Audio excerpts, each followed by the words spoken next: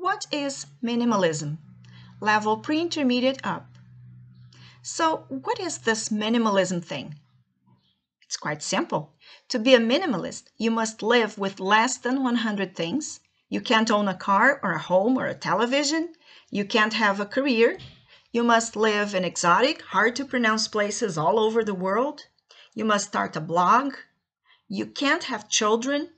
And you must be a young white male from a privileged background. Okay, we're joking, obviously, but people who dismiss minimalism as some sort of fad usually mention any of the above restrictions as to why they could never be a minimalist. Minimalism isn't about any of those things, but it can help you accomplish them.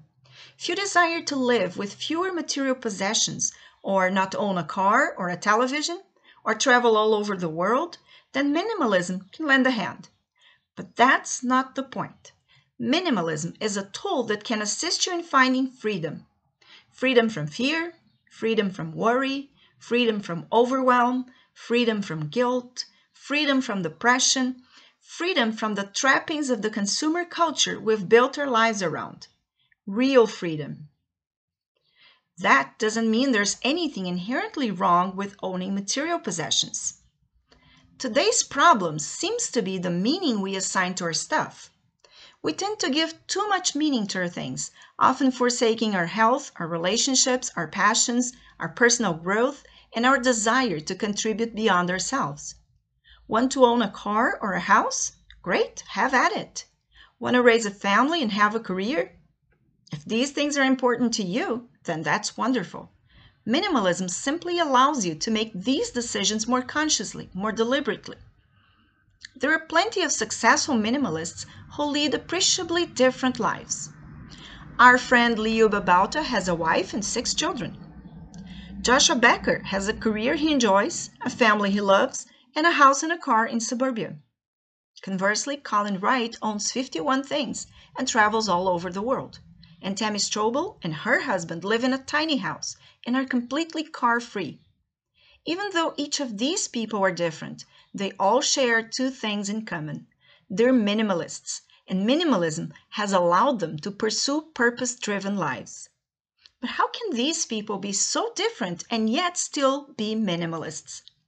That brings us back to our original question. What is minimalism? If we had to sum it up in a single sentence, we would say minimalism is a tool to rid yourself of life's success in favor of focusing on what's important, so you can find happiness, fulfillment, and freedom. Minimalism has helped us eliminate our discontent, reclaim our time, live in the moment, pursue our passions, discover our missions, experience real freedom, create more, consume less, focus on our health, grow as individuals, contribute beyond ourselves, rid ourselves of excess stuff, and discover purpose in our lives. By incorporating minimalism into our lives, we've finally been able to find lasting happiness. And that's what we're all looking for, isn't it? We all want to be happy. Minimalists search for happiness not through things, but through life itself. Thus, it's up to you to determine what is necessary and what is superfluous in your life.